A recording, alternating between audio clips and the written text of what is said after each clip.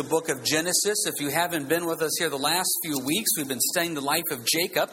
And it starts out quite fascinating. Jacob meeting Rachel, falling in love with Rachel, wanting to marry Rachel.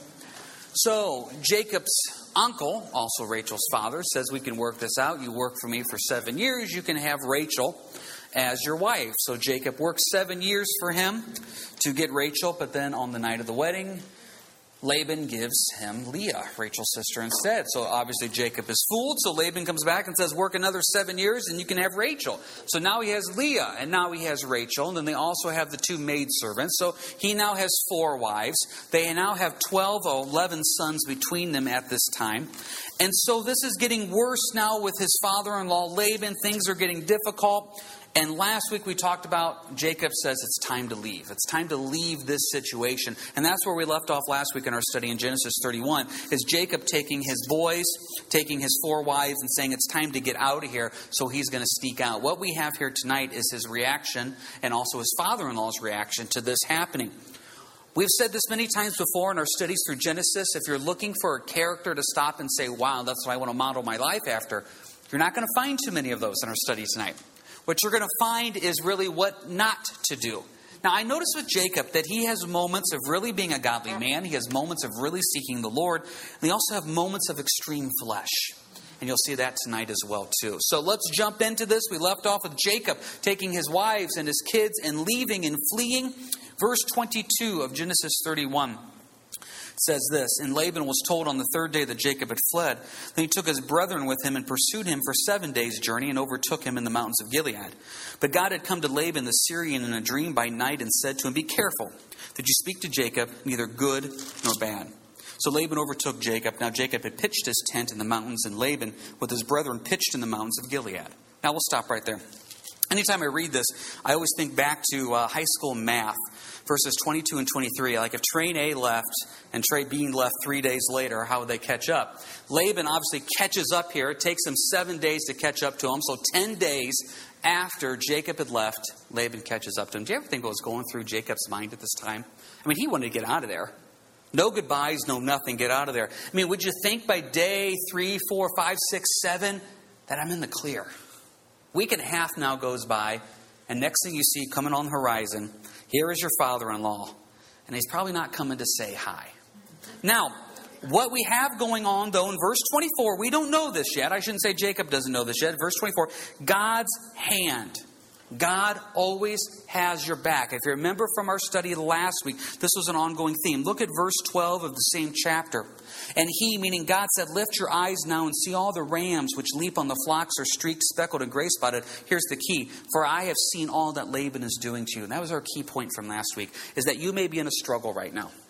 It may be a physical struggle, maybe an emotional struggle. It may be a spiritual struggle. You may feel that no one cares, no one understands, no one gets you. You may have convinced yourself that you are completely alone and nobody is paying attention to you. God sees.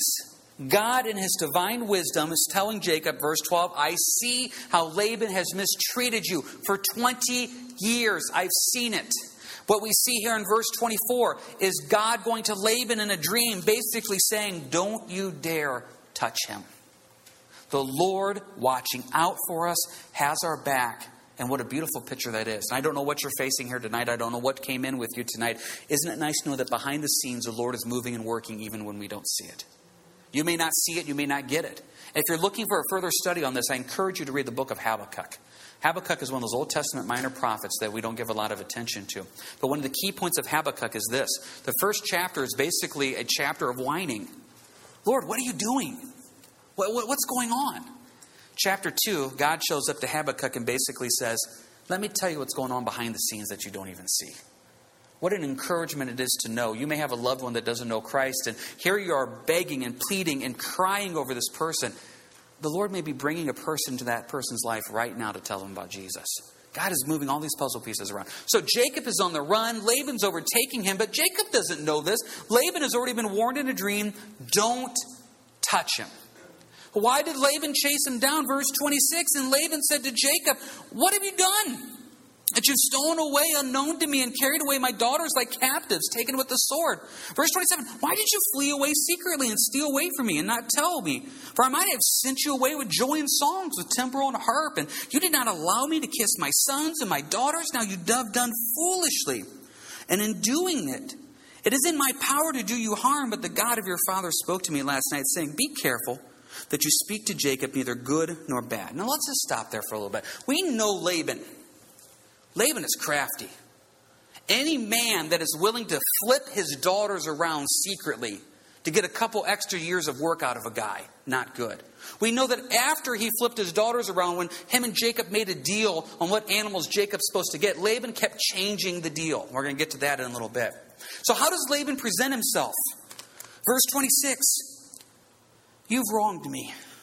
Have you ever met somebody like Laban? The way they always start the conversation is how they have been wronged and hurt by you. So automatically, Jacob's in the wrong. Verse 27, did you catch verse 27? I might have sent you away with joy and songs with timbrel and harp. Gosh, Jacob, I would have thrown you a going away party. I would have done that. Verse 28, you didn't let me see my grandkids. You didn't let me see my daughters. Boy, verse 28, that was really foolish of you, Jacob. And verse 29, your God even came to me. I could really hurt you, Jacob, but I'm such a holy, benevolent man that I won't touch you. But did you catch the real reason? Verse 30.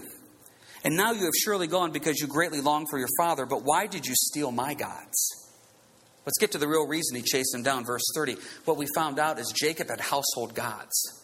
This is very common back during this area. So Laban had household gods. And so these are his little god statues that he had in his house. And what happened is they disappeared. Putting this all together, why did Laban track them down for 7 days? He wanted his little god statues back. Now he started out with, I could hurt you, but I won't. I'm good. I miss my kids. I miss my grandkids. And, I'm really nice. I wanted to throw you a party. But really, verse 30, where are my gods? Do you ever run into somebody who's just completely deceitful? They just completely want to use you? I'm just going to be honest. It's not people out here at Harvest. I don't want to make it sound that way. But being a church in the community, we get calls a lot from people within the community that have nothing to do with the church. They're literally going through the phone book trying to find ways that they can just get help. And let's just be honest, sometimes use and work the system. And you get a chance to know these people because it happens time and time again. And what happens is a lot of times these people come up and they call and they do a very similar thing. They start out with, how are you doing? Heard great things about the church. God's really moving and working. And I tell you, I'm going to be out there sometime. Okay. Followed by, boy, it's a really tough time right now in my life. This is going on. This is going. Could you just pray for me? Got it. We'll do. Conversation goes a little bit longer. And then finally we get to the point. What can you do for me? This is what I need. And it's all this butter up and talk just to get to the point. And sometimes you want to, when they call, just stop and say, cut the chit chat. You're not popping out here. Sure, I'll pray for you. What do you want? Laban, what do you want? Verse 30, he wants his gods back. That shows his heart. That shows his nature. That's why he tracked them down. Why did you take my gods? Not family, not party, not grandkids, not kids. I want my gods back. Verse 31, Jacob answered and said to Laban, because I was afraid. For I said, perhaps you would take your daughters from me by force.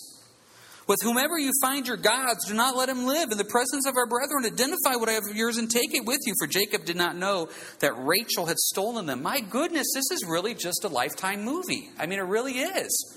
You could just look at this right here, and you've got the dad that made the deals. He sold his daughters for years of work.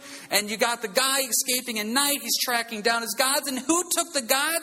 His own daughter. His own daughter is the one that stole them. Verse 33, Laban went into Jacob's tent, and to Leah's tent, and into the two maids' tent, but he did not find them. And he went out to Leah's tent and entered Rachel's tent. Now Rachel had taken the household idols, put them in the camel's saddle, and sat on them.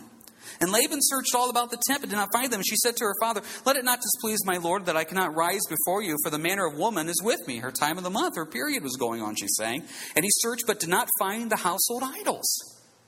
My goodness.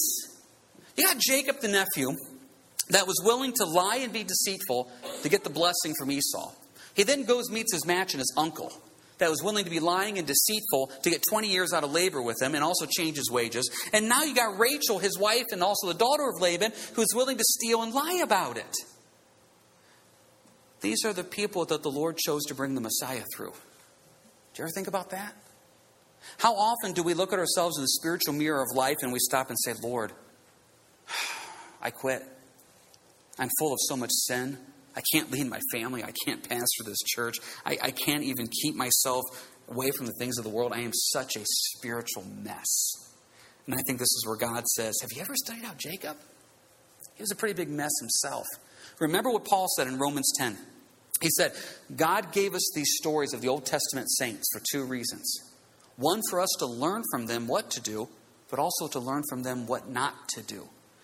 And we can learn from Jacob's life here of what works, what doesn't. And this is not one where we really can make a lot of good claims and say, hey, be like Jacob. Jacob made this decision. How did he make this decision? Verse 31, because I was afraid. Because I was afraid. Can you turn with me to 1 Kings 12, please? 1 Kings 12. Now, as we turn to 1 Kings 12, has anybody got any quick questions, comments here about anything that we've covered in the first section of our lesson tonight? Jody. Mm-hmm. What, today? No, yeah, I mean, you could go by them, but a lot of times what these little gods were, they were personal. This could have been something, it could have been something that Laban had actually taken and carved himself and created himself. Isaiah has a great passage about gods. And what he says in the book of Isaiah, he goes, you go find, I'm paraphrasing here greatly, he goes, you go find a chunk of wood. You cut half that wood off and cook your supper on it. Then the other half you carve into a god and you place it on your mantle and say, I worship you. Isaiah says, doesn't that sound dumb? Half of it was good enough to make a meal on, and the other half just don't is your God. He goes, it makes no sense. So it's quite possible here that Laban had found this wood, this stone, this whatever, and made it himself. So I'm not trying to defend Laban. There could have been an emotional attachment to it. There could have been something, but it's probably something they carved themselves. Anybody else have anything here about this before we go on? Okay.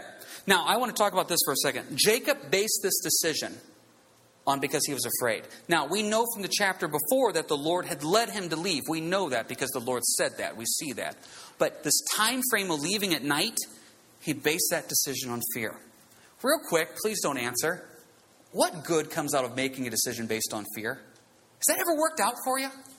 You know, I think back to my years in life. It's like, wow, Lord, that decision I made when I was totally scared, that was the best decision I've ever made in my life. No, the Bible makes it clear. You walk in faith, not fear. So when we're making decisions based on fear, we're not making that based on the faith of the Bible. We're making that based on what we see and analyze the situation. Jacob said, I left because I was afraid. He analyzed the situation. He realized it wasn't good. Laban's going to get him, so I need to leave. Never good. I want to build on this. 1 Kings 12. We're talking about Jeroboam and Rehoboam. This is after Solomon had died. The kingdom is going to be split now. So what happens is there's going to be a group that takes the north, the group that's going to take the south. Jeroboam takes the north. Now what he realizes as the king of the northern tribes is that he doesn't have Jerusalem. That's kind of a big deal if you're a Jew. He doesn't have the temple. He doesn't have the Ark of the Covenant. He doesn't have anything. And so what he basically says politically is this. Every time my nation goes down to Jerusalem to worship, they're leaving my nation, going to another nation. This isn't good. This is not good business sense. So guess what he does? Verse 25, Jeroboam built Shechem in the mountains of Ephraim and dwelt there. Also he went out from there and built Peniel. Verse 26. And Jeroboam said in his heart, now the kingdom may return to the house of David. That's the southern tribes. If these people go up to offer sacrifices in the house of the Lord at Jerusalem, then the heart of this people would turn back to their Lord, Rehoboam, king of Judah, and they will kill me and go back to Rehoboam, king of Judah. Therefore the king asked advice, made 2 calves of gold, and said to the people, it is too much for you to go up to Jerusalem. Here are your gods, O Israel, which brought you up from the land of Egypt. There's nothing like convenient worship. Boy, that's too far. It's too much effort to put into it. It takes a lot of time. You know, I mean, think about this. I remember when I first started teaching Wednesday nights 17 years ago, I remember they told me, listen, people work all day. They're going to be tired. Remember that as you're teaching. And that's something I've never forgot, is that when people are coming on Wednesday nights, a lot of you have already put in a full day's work, or you're going to get home and put in a day's work, maybe you work third or something like that.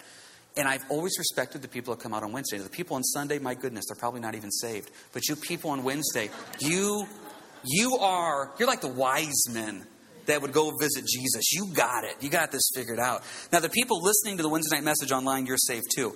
But the point is, what you see here in verse 28, it is too much for you to go up to Jerusalem. Business sense, let's make our own. So verse 29 sets one up in Bethel. He puts another one up in Dan. He's going to franchise these. Put these close enough. You don't have to go anywhere. Now, where did he get this wonderful advice from? Verse 26, Jeroboam said in his heart.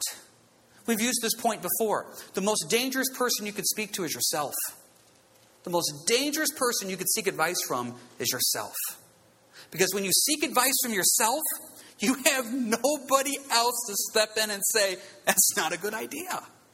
The wisest person I've ever spoke to is me. I always agree with me. I always think I have good ideas. It's when this another person comes in and says, I don't think that's biblical. My point is this. Jacob making decisions based on fear. I was afraid. I fled. How's that good? That's not faith. That's fear. Here's Jeroboam. I'll have a conversation with myself and I'll plan this all out. Boy, and I see people do that. They sit down and they analyze it. They think about it. They rehash it all in their mind. And it just creates this firestorm of a problem. And usually I tell them in counseling, you think too much. You think too much. This is why it's important, biblically speaking, line it up with the Bible. Line it up with godly brothers and sisters in Christ. This is why the book of Proverbs says there's wisdom in the counsel of many. I'm saying to brothers and sisters in the Lord, not saying, hey, tell me what to do, but saying, this is the idea I had. Do you see anything unscriptural about this? Do you see anything unbiblical about this? How many problems could we save if we just would have stopped and said, brother, sister in the Lord, does this line up with God, do you think? Instead of just talking about it with ourselves. Jacob makes this decision based out of fear. Never a good thing. Never a good thing. Let's see what happens, though. Now that they couldn't find the idols, well, verse 36, Jacob was angry and rebuked. That is not a good translation. If you get into the real meaning of those words in Hebrew, he is not angry. He is angry. This is 20 years of frustration he now lets loose on.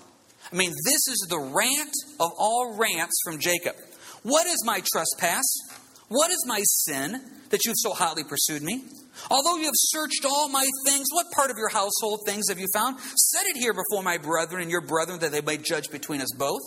These 20 years I have been with you. Your ewes and your female goats have not miscarried their young. I have not eaten the rams of your flock, that which was torn to beast I did not bring to you. I bore the loss of it. You required it from my hand, whether stolen by day or stolen by night. There I was in the day, and the drought consumed me, the frost by night, my sleep departed from my eyes. Thus I have been in your house 20 years. I served you 14 years for your 2 daughters, and 6 years for your flock, and you have changed my wages 10 times. Unless the God of my father, the God of Abraham, and the fear of Isaac had been with me, surely now you would have sent me away empty-handed. God has seen after my affliction and labor of my hands, and rebuked you last night. Now, I love righteous anger. Jacob's wrong. His wife stole the idols. Now, have you ever inserted foot into mouth? Where you let loose on somebody and you found out afterwards that they were right. Laban was right. Laban was right. Now, we can look at here and say, yeah, Laban was right, but Jacob had every right to be upset. No, this is what I call volcanoes, where somebody does something small and you let loose over decades of anger and frustration. And next thing you know, you're screaming, I remember last July you did this. Boy, that shows that's a heart of bitterness that you need to get over. So what's going on here is, in my flesh, I see Jacob. And if I was back there a few thousand years ago, I'd be like, you tell him, Jacob, man, you just go. But this is not a biblical response. It's an honest response. I'm glad they put it in the Bible. He really just should have done this. He basically just should have said, personal opinion. Verse 36, I think that's pretty good. Verse 37, take away the exclamation point. That's pretty good. We should probably cross out 38, 39, 40, 41.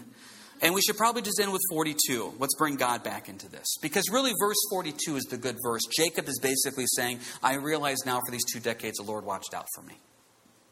Now, it took him 2 decades to learn that. And sometimes you're going through difficult times in life. I go through difficult times in life. And it's not until I get years past it. Sometimes I step back and it's like, yeah, Lord, I see it now. I see what you did. Because the Lord got Jacob through this. There's no doubt about that. And now he sees this. Let's finish this up real quick. Verse 43, and Laban answered and said to Jacob, these daughters are my daughters. These children are my children. This flock is my flock. All that you see is mine. But what can I do this day to these my daughters or their children whom they have borne? Now therefore come, let us make a covenant between you and I, and let it be a witness between you and me. So Jacob took a stone and set it up as a pillar. Then Jacob said to his brethren, gather stones. And they took stones and made a heap, and they ate there on the heap. Laban called it Jegar Shadutha, but Jacob called it Galid, which both means the same thing, heap of witnesses. One is Aramaic, one is Hebrew. Laban said, this heap is a witness between you and me this day. Therefore its name was called Galid. Also Mizpah, which means watch. Because he said, may the Lord watch between you and me when we are absent from one another. If you afflict my daughters, or if you take other wives beside my daughters, although no man is with us, see God as witness between you and me. Then Laban said to Jacob, here is this heap, and here is the pillar which I have placed between you and me. This heap is a witness, and this pillar is a witness. And I will not pass beyond this heap to you, and you will not pass beyond this heap and this pillar to me for harm. The God of Abraham, the God of Nahor, the God of their father judged between us, and Jacob swore by the fear of his father Isaac. Then Jacob offered a sacrifice on the mountain, called his brethren to eat bread, and they ate bread and stayed all night on the mountain. Early in the morning, Laban arose, kissed his sons and daughters, and blessed them. Then Laban departed and returned to his place. Now, you may have seen this before. Verse 49, may the Lord watch between you and me when we are absent from one another. That's a very famous phrase in Christianity. If you look at the context of this, this is not a good phrase. You go into most Christian bookstores, you'll find verse 49 on some nice little picture and nice little framed plaque. And you see, wow, what a cool idea. My brother or sister is moving away. Verse 49, hey, may the Lord watch between you and me when we are absent from one another. And then you cry, you hug, and you go. If you look at the context of this, Laban is basically saying, no, the Lord watch you. The Lord watch you, because I can't trust you. Verse 50, does this not sound like a father-in-law? For any of you that are giving away your daughters at a wedding, verse 50, if you afflict my daughter, or if you take other wives beside my daughter, this is not fun. This is not good. This is frustration. And basically what it comes down to is verse 52, we're literally going to draw a line in the sand. Don't come back. This is not a peaceful parting. This is not loving. This is not good. This is flesh. But did you see, I think a key verse, though, is verse 53. Jacob swore by the fear of his father Isaac. That phrase, the fear of his father Isaac, is a very unique name for God. And it's not used too often in the Bible. And to be honest, it means exactly what it says. The fear. But Jacob, I think, personal opinion, take it or leave it, I think what Jacob's saying is verse 53 is, I don't have to fear you, Laban. I have to fear God. I don't have to worry about you, Laban. I'm not worried about your line in the sand. I'm not worried about your threats toward me. I'm not worried about that in any way whatsoever. What I worry about, verse 53, is what Jehovah thinks of me. That's what I am concerned about. Because you see verse 54, Jacob is offering sacrifices. Jacob is being spiritual about this. Laban is being fleshly. You may look at then verse 53 and say, well, Laban said the God of Abraham, the God of Nahor, and the God of their father. That word God is actually a very generic God, name for God. It could mean God like we call God, or it could not. We don't know. But this phrase, the fear of his father Isaac, is a personal name for God that Jacob is using to say, I don't care what Laban thinks. I care about what God thinks. Now, we're running out of time here, so I need to make this quick. I think this is an important point. Put this all together. 20 years, Jacob has been used and abused. Jacob is fleeing in the middle of the night by fear. Jacob is unrelenting 20 years of frustration and anger. But he stops and he realizes, yeah, but it was God. God saw it all behind the scenes. The Lord did. The Lord took care of me. And I don't know what you're facing tonight, but the Lord sees behind the scenes, and He'll take care of it. Number two, Jacob is not going to be fearful of Laban, his threats. Jacob realizes it's the fear of the Lord. Think about back what Jesus said. You can fear man that can take your body, but it's better to fear God that can take your soul and body. And that word fear means healthy respect, reverence for God. Am I fearful of God? You bet I am. It's not a shaking my boots afraid to pray to Him. It's a healthy respect that when I get a chance to pray, I'm praying to the Creator of the universe. That's powerful. So Jacob is saying, I know who I'm afraid of, and it's God. It's not you, Laban. And I think that's kind of a neat thing here. So we're a little bit late. Anybody got any quick questions, comments here about anything before we go ahead and close up? I'll let you go there to word of prayer then. Alrighty. If not, let's pray. Heavenly Father, help us to live this. Help us to not make decisions based on fear, but faith. Help us, Lord, not to make the decisions based on talking to ourselves, but seeking you. Lord, help us to walk in faith, not fear. And Lord, thank you for being a God that sees. You see the struggles we face. You see the difficulties we're going through. Thank you for being a God that sees and hears. And we praise you for that in your name, in the name of Jesus. Amen. All right, you guys have a good week and God bless.